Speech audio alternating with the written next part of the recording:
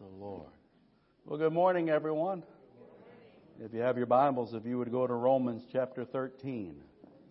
Romans chapter 13, and read a handful of our verses, beginning with verse number 8. Romans 13, beginning with verse number 8. Paul writes, "Let no debt remain outstanding, except the continuing debt to love one another. For he who loves his fellow man has fulfilled the law. The commandments: do not commit adultery, do not murder, do not steal, do not covet, and whatever other commandment there may be are summed up in this one rule: love your neighbor as yourself. Love does no harm to its neighbor. Therefore, love is the fulfillment of the law." Verse 11, "And do this, understanding the present time. The hour has come for you to wake up from your slumber, because our salvation is nearer now than when we first believed. The night is nearly over. The day is almost here. So let us put aside the deeds of darkness and put on the armor of light. Let us behave decently, as in the daytime, not in the orgies, the drunkenness, the immorality, the debauchery, the dissensions, the jealousies. Rather, clothe yourself with the Lord Jesus Christ, and do not think how to gratify the desires of the sinful nature." He uses a title this morning, "In Light of His Return." In light of His return. The inspiring our main thought comes from verse 11. "And do this, understanding the present time. For the hour has come for you and I to wake up from our slumber, because our salvation is nearer now than when we first believed." Now, in our text, the Apostle Paul is reminding us for the need of vigilance and diligence and excellence as we wait for the return of the Lord. He's exhorting us to know the time and to live accordingly, to walk worthily of the great privilege and the high and holy calling we have as sons and daughters of God. And we'll outline our thoughts this morning like this. In light of His return, let us continue, number one, to love one another. To love one another. Number two, let us be aware and understanding of the time. And number three, let us be genuine and consistent in our lifestyle. In light of His return, let us continue to love one another. Paul tells the church that let your only outstanding debt be the debt of love. For that debt can never be discharged in full. For God is a God of love, and He's called His people to walk in love. Love one another is the basic principle of the Christian life. It's the new command that Jesus has given us. And when we practice love, there is no need for all the other laws, because love covers them all. For if we love others, we won't sin against them. We won't gossip about them. We'll show them with kindness and respect, honesty and civility. There'll be compassion and there'll be patience and there'll be forgiveness when we walk in love. Again, no matter how much one has loved, according to the Bible, he is under obligation to keep on loving. And someone says that's an impossible task. Not for the new creature, it's not. Not for those that are born again. For the Bible says in Romans 5 that the love of God has been poured out within us by the Spirit that now abides in there. And so by the Spirit, by that new nature, we can walk in this love, and we can exhibit this love, and we can demonstrate this love. We see, number one, we see love's debt. Verse 8, love's debt. "Let no debt remain outstanding, except the continuing debt to love one another. For he who loves his fellow man," he's taking us beyond the church, "has fulfilled the law." Love's debt. You see, it's a debt that we must always, a debt that always has to be paid, yet it's a debt that can never fully be paid. It's the debt of love. What do you mean? Well, there's like a witnessing debt. Paul said, "I am a debtor to the Greeks and to the barbarians. He says, I'm a debtor, and therefore I'm ready to preach. He says, I'm a debtor to those that stood where I once stood and that are standing and thinking like I once thought. I'm a debtor to those that are lost and running like I once ran. I'm a debtor to them to fulfill an obligation to tell them the good news of Jesus and to share with them there's a better way, there's a greater way, and they don't have to live that way. I'm a debtor to witness to those that haven't heard. I'm a debtor. Called a walking in the Spirit debt. Romans 8 and 14 or verse 12, Paul says, we're debtors not to the flesh, but to the Spirit. He just finished saying, we are filled with the Spirit. The same Spirit that raised Christ from the dead dwells in us. And then Paul says, therefore I'm a debtor. I have an obligation no longer to live like I used to live, but now to walk and talk and think in the Spirit. Because of my salvation, I am a debtor to put aside those things that once characterized me. And now I am obligated to walk and talk and be a good example of one that has been raised from the dead. The love has a debt. There's a witnessing debt, and there is a walking in the Spirit debt. And of course, we're all familiar with forgiving others as God has forgiven me debt. Jesus taught us to pray, and He said, we forgive us as we forgive, Lord. And He said, if I don't forgive, you know the story, you know the Scripture, but there's a debt to forgive others. And I'm so thankful, and we shout and we like to get happy how God forgave us, and we feel all good about that, and we should. But because God forgave me, I cannot withhold forgiveness from someone else that is not as perfect as nearly I am. There is a debt to forgive others, and we walk in this and we talk. Love has a debt. And it's a debt to exercise and obey and love and express kindness and mercy. Commentator Leon Morris writes, we can never say, I've done all the loving I need to do, because love is a permanent obligation, a debt impossible to fully discharge. Love has a debt, and love has a duty. Verse 9 speaks about love's duty, where Paul summarizes what it means to love. And he simply says, hey, listen, it means to keep the commandment is to love your neighbor. You don't got to be complicated about it. You don't have to be able to memorize every law. Just walk in love and you'll fulfill every law. Walk in love and you won't break any of the laws. When the religious leaders of Jesus' day, they said, Lord, what's the greatest commandment? They wanted some depth. And Jesus, He knows how to tickle your desire to be deep and then bring you right down to where the rubber meets the road. Can you say amen? And Jesus says, I'll give you the greatest. The greatest is this: love the Lord your God with all. You love God sincerely and wholeheartedly. You love God continually with all that you have, but then almost without taking a breath. Jesus, hang on, I'm not done yet. He says, and the next one is this. He says, love your neighbor. Love your fellow human being as yourself. If you'll do that, you'll keep the commandments. Let's look at Matthew 22, starting with verse 36. Matthew 22. They said, teacher, which is the greatest commandment? We want something deep. We're about depth. Listen, folks, if all you're learning in the Bible isn't making you a better Christian, you're wasting a lot of study time.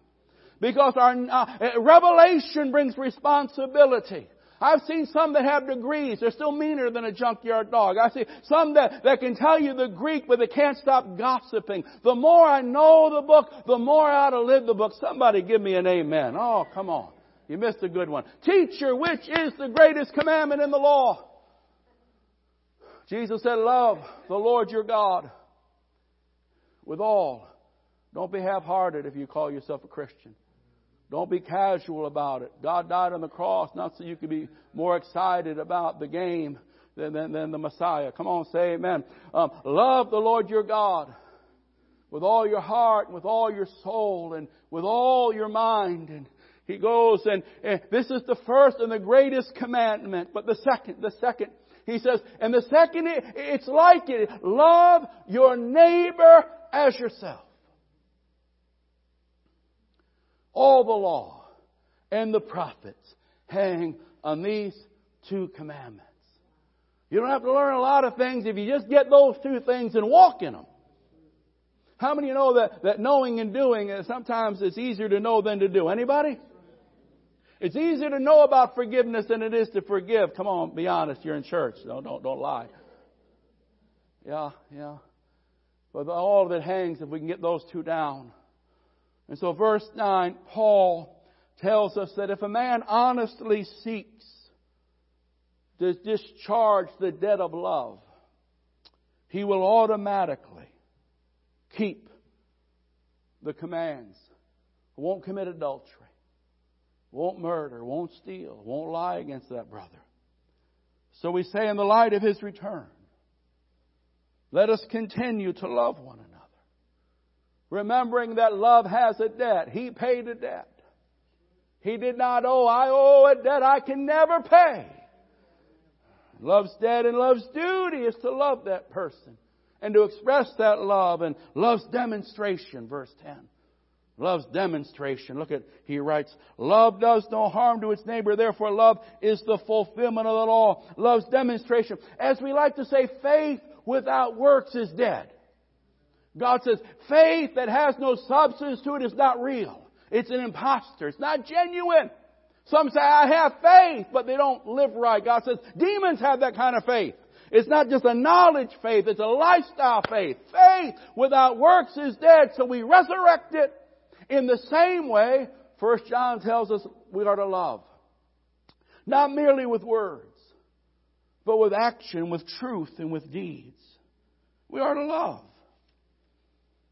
Our conversation, our conduct, even in the consciousness and sincerity of our hearts, we should love. Love from God, love for God, must be translated into love for my fellow man or my neighbor, saved and unsaved.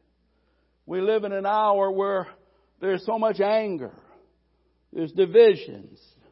People are uptight and ultra-sensitive. And if you find yourself watching too much of the news, close the junk off and get in a prayer closet and make a difference in the world. Come on, say amen.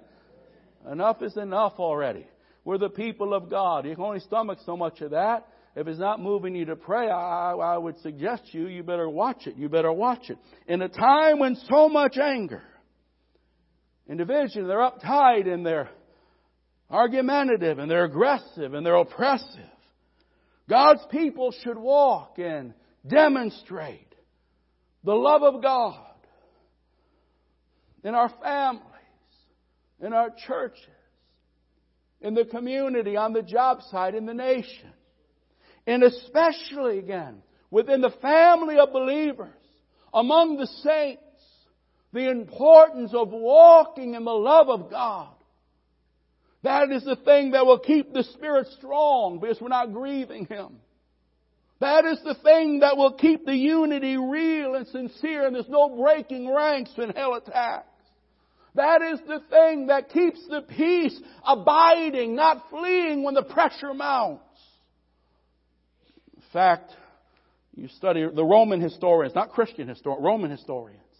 When they write about that early church, they say that the way, that group, those followers of the Nazarene, they say that group was noted for their crazy, ununderstandable for the Roman, the love and the joy of that early church.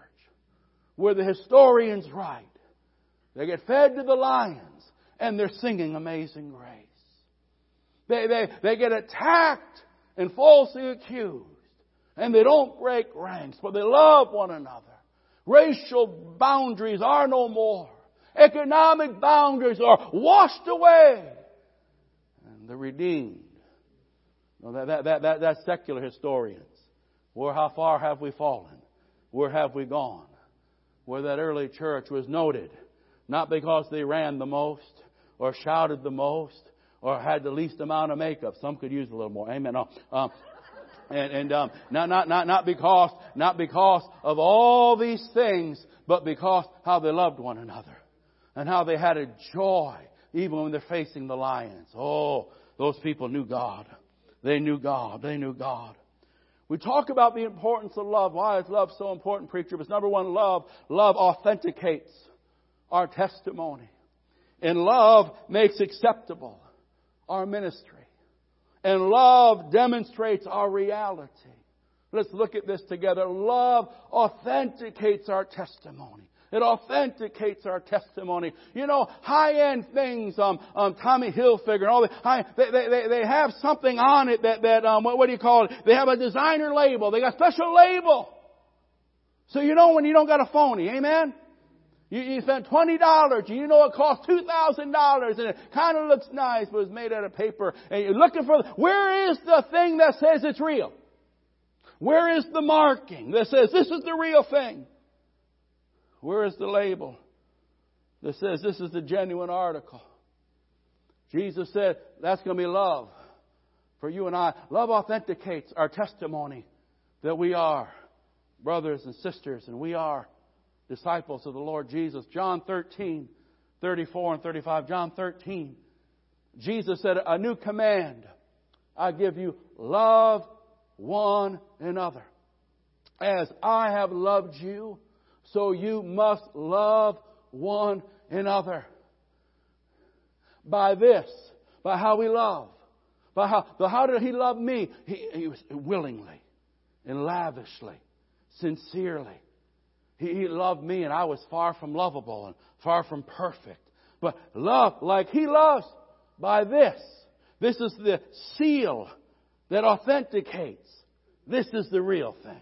This is the genuine. By this all men will know that you are my disciples if you love one another. Love authenticates our testimony and love makes acceptable our ministry. How many know that? For if I speak with the tongues of men and angels, but have not, if I prophesy till the hair on the back of your head stands up and you got a goosebump, but I have not love. If I pray with faith and fervor and blessing, but have not love. God says others might be blessed, but I don't receive it and I don't approve of it. God says you can go through the motions, but if it's not motivated by a sincere love, I won't put my approval on it. I won't deem it acceptable before love. I'm talking about love. That's why we have to live at an altar. That's why we have to have a time of prayer saying, God, help me to walk in what you've called me to walk. Help my love to go beyond my little circle of mommy and daddy, and help me to love people that don't look like I look. Help me to love people that aren't the easiest to get along with because you've called me. It authenticates that I'm a disciple. And it brings approval and acceptance of the Father to my ministry. And it demonstrates the reality. I used to say in the family, the apple doesn't fall far from the tree.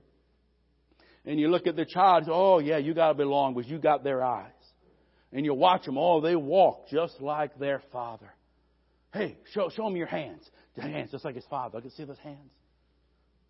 And love demonstrates the reality that we're sons of God. We're not just religious. We don't just come to church because it's good for business. But there's something real, the love of God.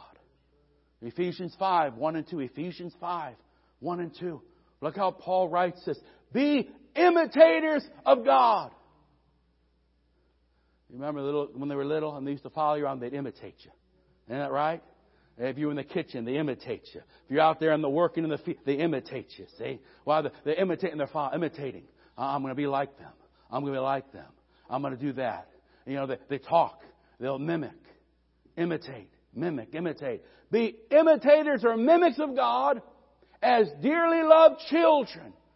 This is what's going to demonstrate the reality that we're children of God. Living a life of love.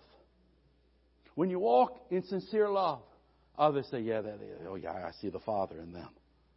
When you walk in a sacrificial measure of love, they say, yeah, I see Jesus in that person.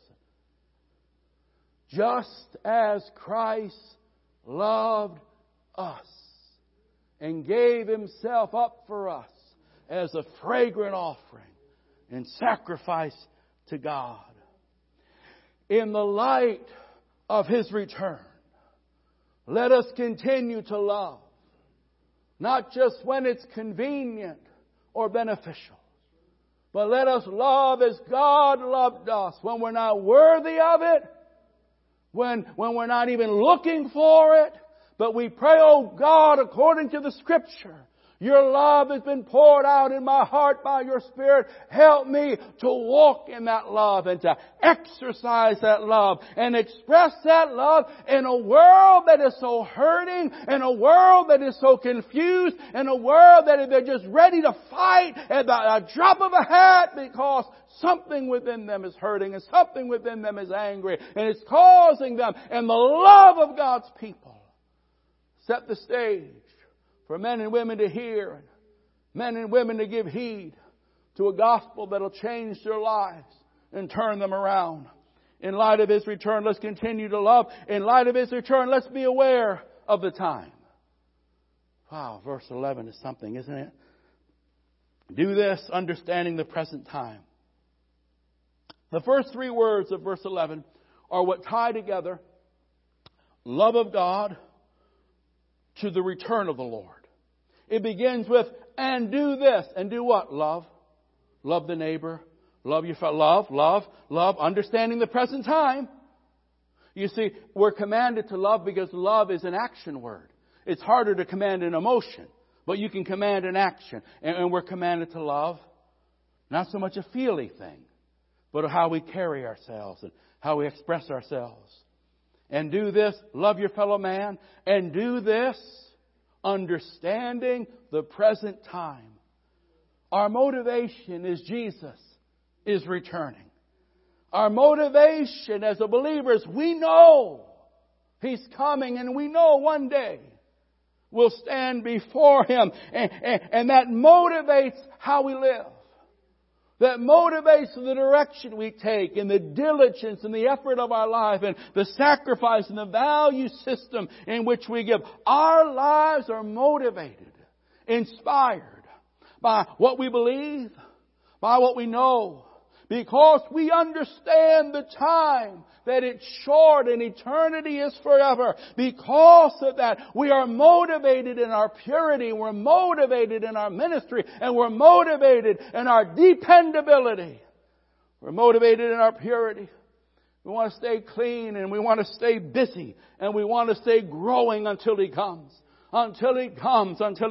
It motivates my purity. Because remember, heaven is not just a destination. Heaven is a motivation. If you really think you're going to go there, and I think I'm going to go there, I believe I'm going to go there, I know I'm going to go there, and when I get there, I want to be right. Understanding the present time, that you might not be here next week.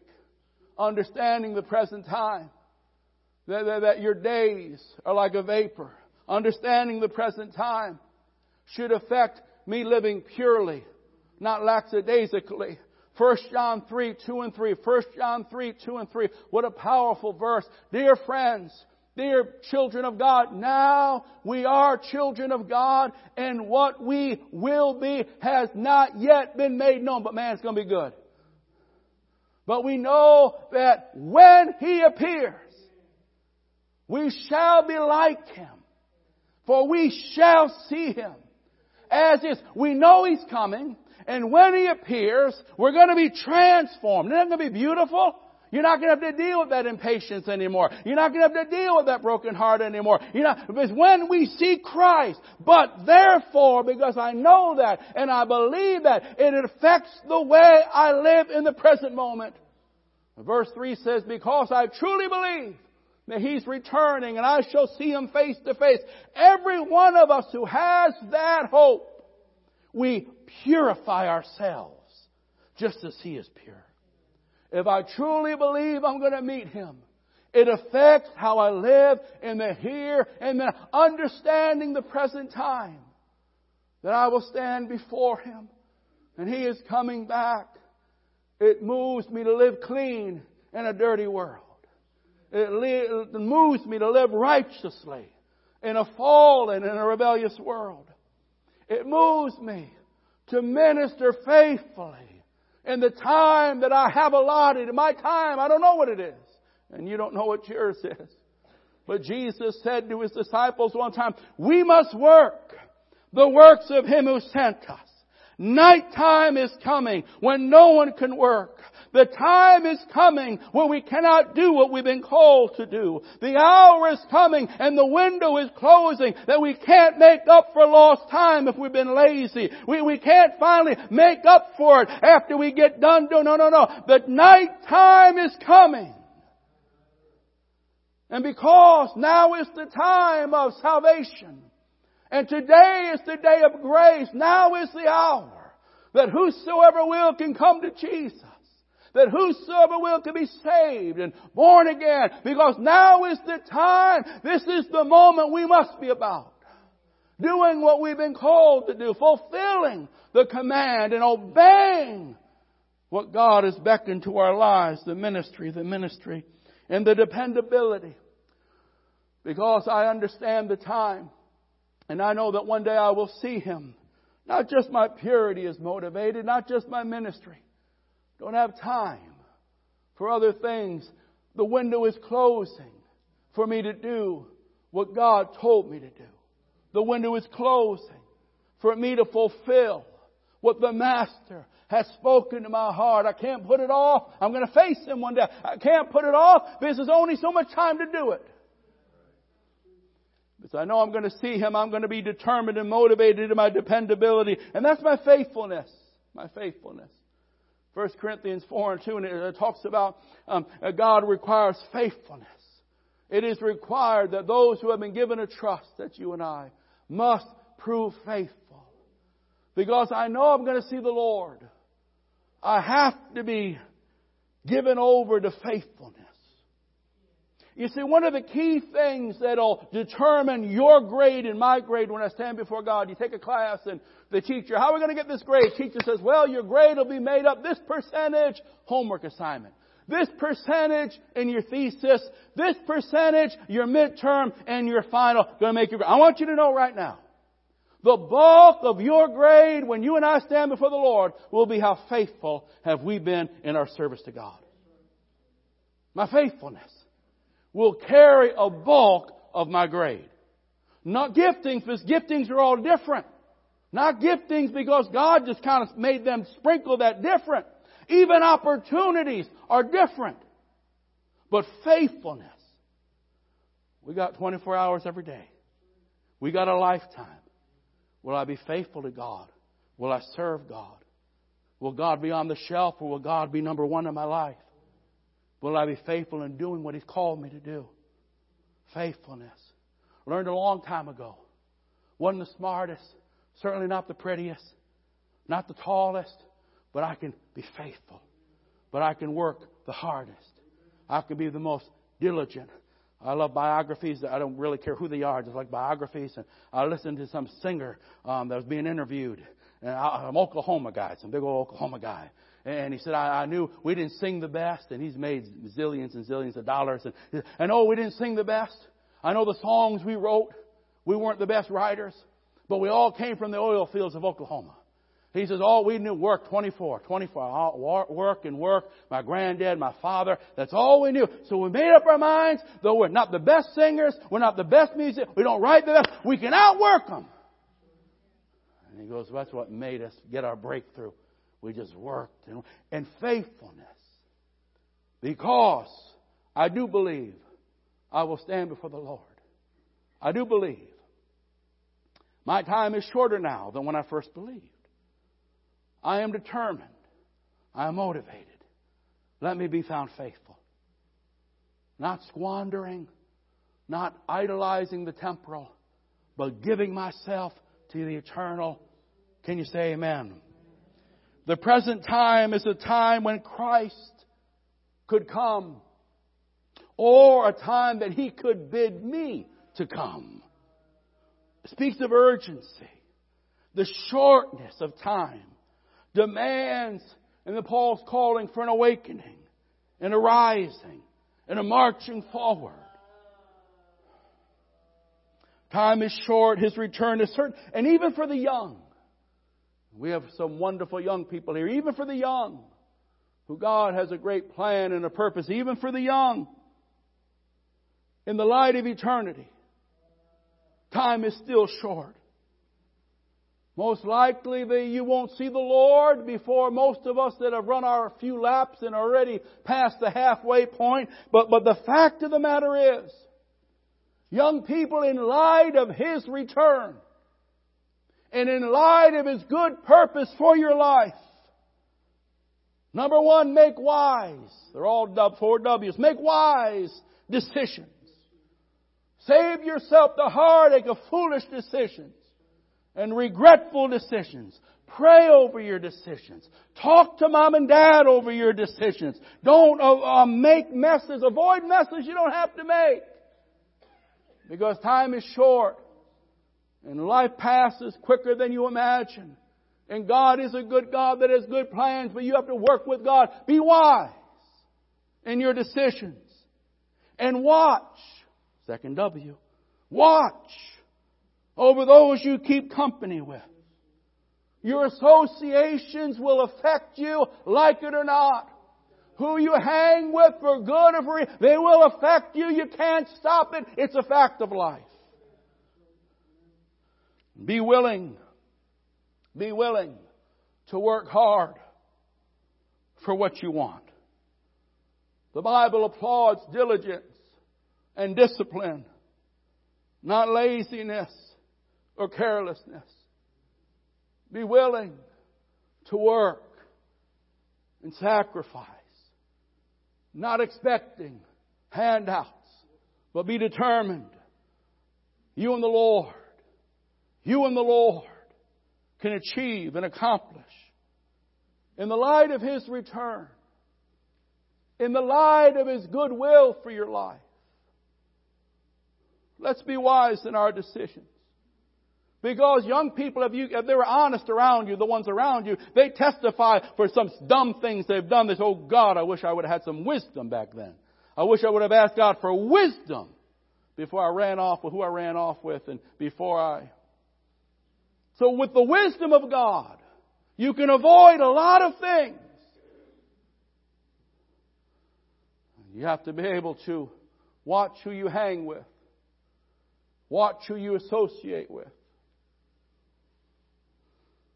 You need to be able to work for what you want and discipline your life and give yourself faithfully to do God's will. Just because it's God doesn't mean it'll be given to you on a silver platter. It'll take work and devotion and discipline. And lastly, and be determined in the light of His return. In the light of the fact that God has a good plan for your life, but that plan will not automatically unfold just because God is good and you are nice. There has to be a wisdom. There has to be a work. There has to be a watching. And there has to be the determination, the making up of your mind to withstand, to stand against the various temptations that will try to knock you off course and set you down a wrong path. Drag you where you don't want to be dragged. Don't ever forget, not everyone wants the best for you. So stay close to Jesus. Stay faithful to His house. Stay in love with His Word. Remembering, in light of His return, in light of His will for your life, respond, and let God work in you and through you to do His blessed work. Can you say amen? In this present hour. In light of His return, let us love one another.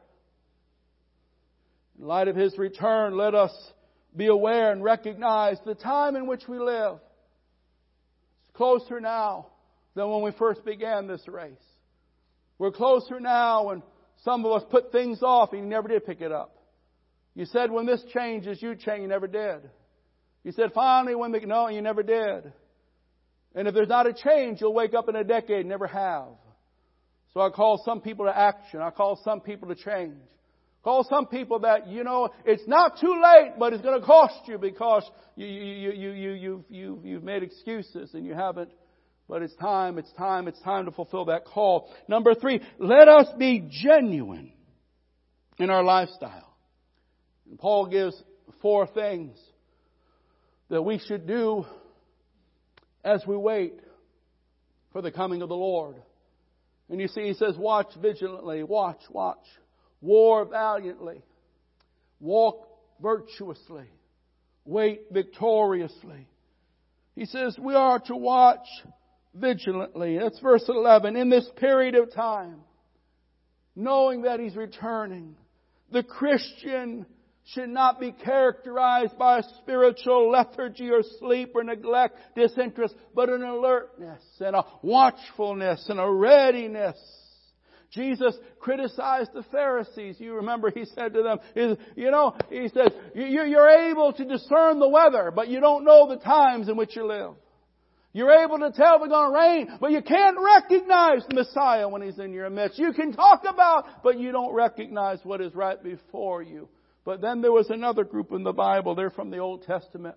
Back in the days where the kingdom was divided and there was friction and there was tension and there was transition, and some were saying stick with Saul and others were saying recognize there's one by David and I believe God's going that way, and the kingdom was here and the kingdom was there. It's important to know what time it is. It might take you 20 years to get back on track when you don't know what time it is. And the Bible says, 1 Chronicles 12 and 32, that the men of Issachar, the men from the tribe of Issachar, they understood the times and they knew what Israel ought to do. They understood the times. And so we recognize here that God says, in light of His return, understand the time. Understand what we must do. Understand what that means to you and how you should respond. Be careful, Ephesians 5 and 15 and 16. Be careful how you live. Be careful, not careless. Be very careful then how you live. Not as the unwise, but as the wise. It's not time for a careless Christianity, but for a faithful, energetic Christianity. We're informed, according to the Scripture, of the imminence of His return. Therefore, we should be influenced by the imminence of His coming. Jesus told a story one time of 10 bridegrooms, 10 bridesmaids, and five of them were caught napping when the bridegroom came. Caught napping. And because they were caught napping, they didn't know what time it was. The door of opportunity that was open was for them, was shut to them. They understood it was coming. They believed that it was coming. But they were not prepared when it came. Not enough just to know it's coming and to believe it shall come. There has to be a present preparing and living so that when it does come, the door isn't shut, that door is open. We're to watch vigilantly. We are to war valiantly. See, verse 12 speaks about armor. Armor. Look at that. It says here, the night is nearly over. The day is almost here. So let us put aside the deeds of darkness and put on the armor of light. The word armor, like Paul talks about fighting a good fight of faith. And armor indicates that there's a spiritual warfare that will characterize our wait for the Lord Jesus. And really, verse 12 is there's the putting off darkness. As I walk with the Lord and I understand this present hour is a serious hour in which we are to live. I'll never have it again. It means me one day closer to meeting Him. So I recognize and understand and believe in the light of His return. I move to put off and put on. He says put off or reject some things. Some things leave behind because you know what time it is. Some things no longer give that attention to because you understand what time it is. Because I believe He's coming and the time is shorter now. It moves me to deny, but yet it moves me to move out. He says, put off darkness and put on light. And it says, not only war valiantly, He says, walk virtuously. And we look at verse 13, and what's He saying? He's saying, put off sins, whether they be of the public nature or the private nature. Sometimes the public ones are embarrassing because everyone sees them, but God says, I want behind closed doors. Stop gossiping so much. Stop talking so much. I'm not pleased with that. You see, behind the doors. And then lastly, He says, and we are to wait victoriously. Verse 14. Understanding the present time. Face every day by putting on Jesus Christ as Lord. Making Him Lord in all that I do and all that I say. Hallelujah. And make no provision for the flesh. You backslide every time you're around that friend, stop hanging out with that friend. That's easy enough. You do something you shouldn't do every time you go to that place, stop going to that place. Let's see verse 14. Go ahead, stick verse 14 up there for us, would you please? Because I believe the Lord is coming. Because I believe this life is really but a vapor, and my decisions matter. And you might say, I got a lot of good years, but the decision you make today might knock you off course for 20 years. Clothe yourself with the Lord Jesus Christ. Isn't that beautiful? Clothe, put on the Lord. I'm going to go to work. I'm going to put on the Lord. I'm not going to say anything unless the Lord will be pleased with it. I don't want to think anything. The Lord will be pleased. I put on the Lord. And make no provision. And don't think about how to gratify the desires of a sinful man. Think about that. And Paul is saying, put on the Lord and build your life, orchestrate your life for victory, not defeat. He's saying, be proactive in your holiness and in your righteousness. Don't make excuses for sin, but go the extra mile to make sin harder. Order your life. Order your walk to help in purity and obedience. Position yourself. Position yourself. Don't go there. Don't be unchaperoned. You have a certain sister, every time she's on the phone, gossip, well, hang up on her. Say, you know what, when you stop talking so much, I don't want to talk to you. It's all right. You want to please her or God. Amen. You'll see, it's easier to preach about them sinners when you shoot the church, then we get touchy, don't we? Because we're the holy ones. We're the ones that God, no.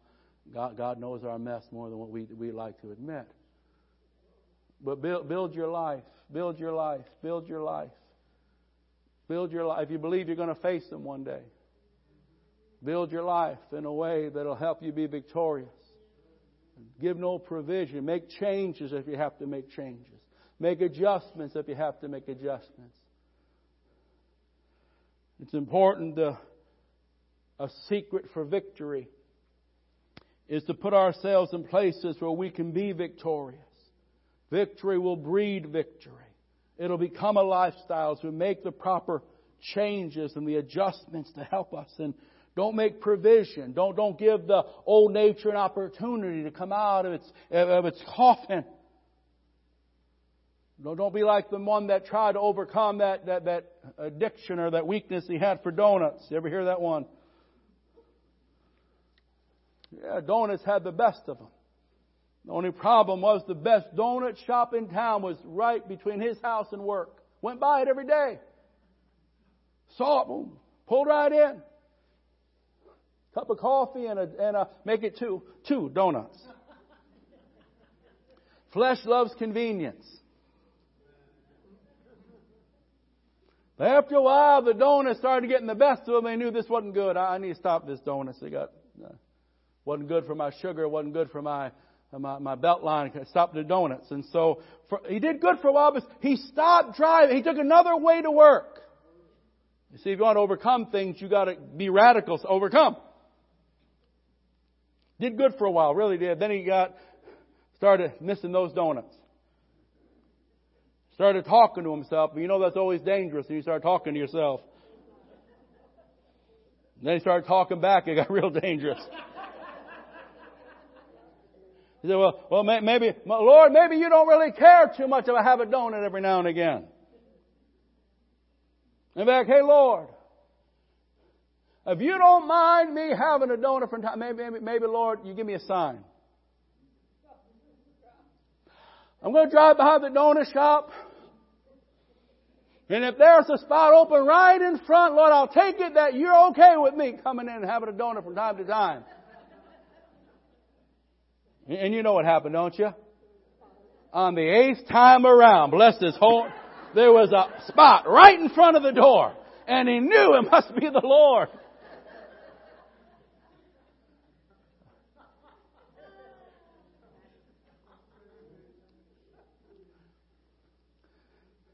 You know, it's a whole lot easier to avoid temptation than to overcome temptation. It's a whole lot easier to orchestrate your life in ways that you don't have to battle certain things. Certain things in life just hit us, but there's a lot of things we can do to live wiser and so we don't have to. Isn't that right? You see what I mean? And it starts out with the desire. I know He's coming back. I want to be ready. I want to please Him. So if there's something, and it could be from donuts to whatever, I spend too much, whatever it might be. Say, Lord, I'm serious about this thing. Show me some practical things I can do to give myself victory in this area, to position myself. I don't want to be in a place of weakness. Amen? Yeah. Hallelujah. In light of His return, let's continue to love not just one another, but to love all. Let's be aware of the time. Aware of the time, because He could come or He could call me home. Either way, it's getting shorter, you see. And let's be genuine in our lifestyle. That's really those last verses. We're putting off this and putting on that and really living it. And putting off and living as we should live. We're going to pray this morning. If you're here today and you're not ready, well, don't leave until you know you're ready. Come down and pray and make sure you're ready, that if Jesus was to call you this afternoon, you could stand before Him with a clear heart. Or maybe you are ready, but you know what? Generally speaking, you're ready. But you, if you're honest, you got to be honest at least with God. Maybe you forgot what time it is. There's been some things God had told you to do that you haven't done. There's been some things you put on a shelf. You said, well, we'll get back to them. Weeks turn to months and months turn to years. And there'll come a time when that window is shut. Maybe there's an area that loving a person is not easy, and it's not always easy, because people aren't always easy to love. But you see, the Scripture is clear about the debt we have to love and keep on loving. And maybe you just need to say, Lord, help me.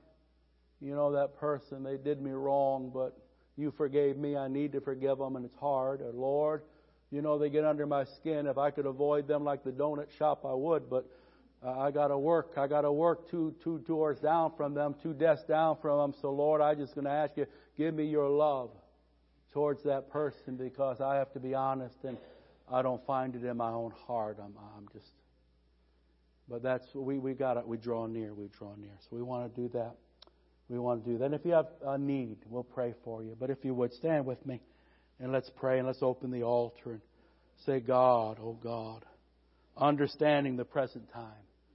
We want to live a certain way, understanding the present time. We don't want to just be given in to the deception of floating through life.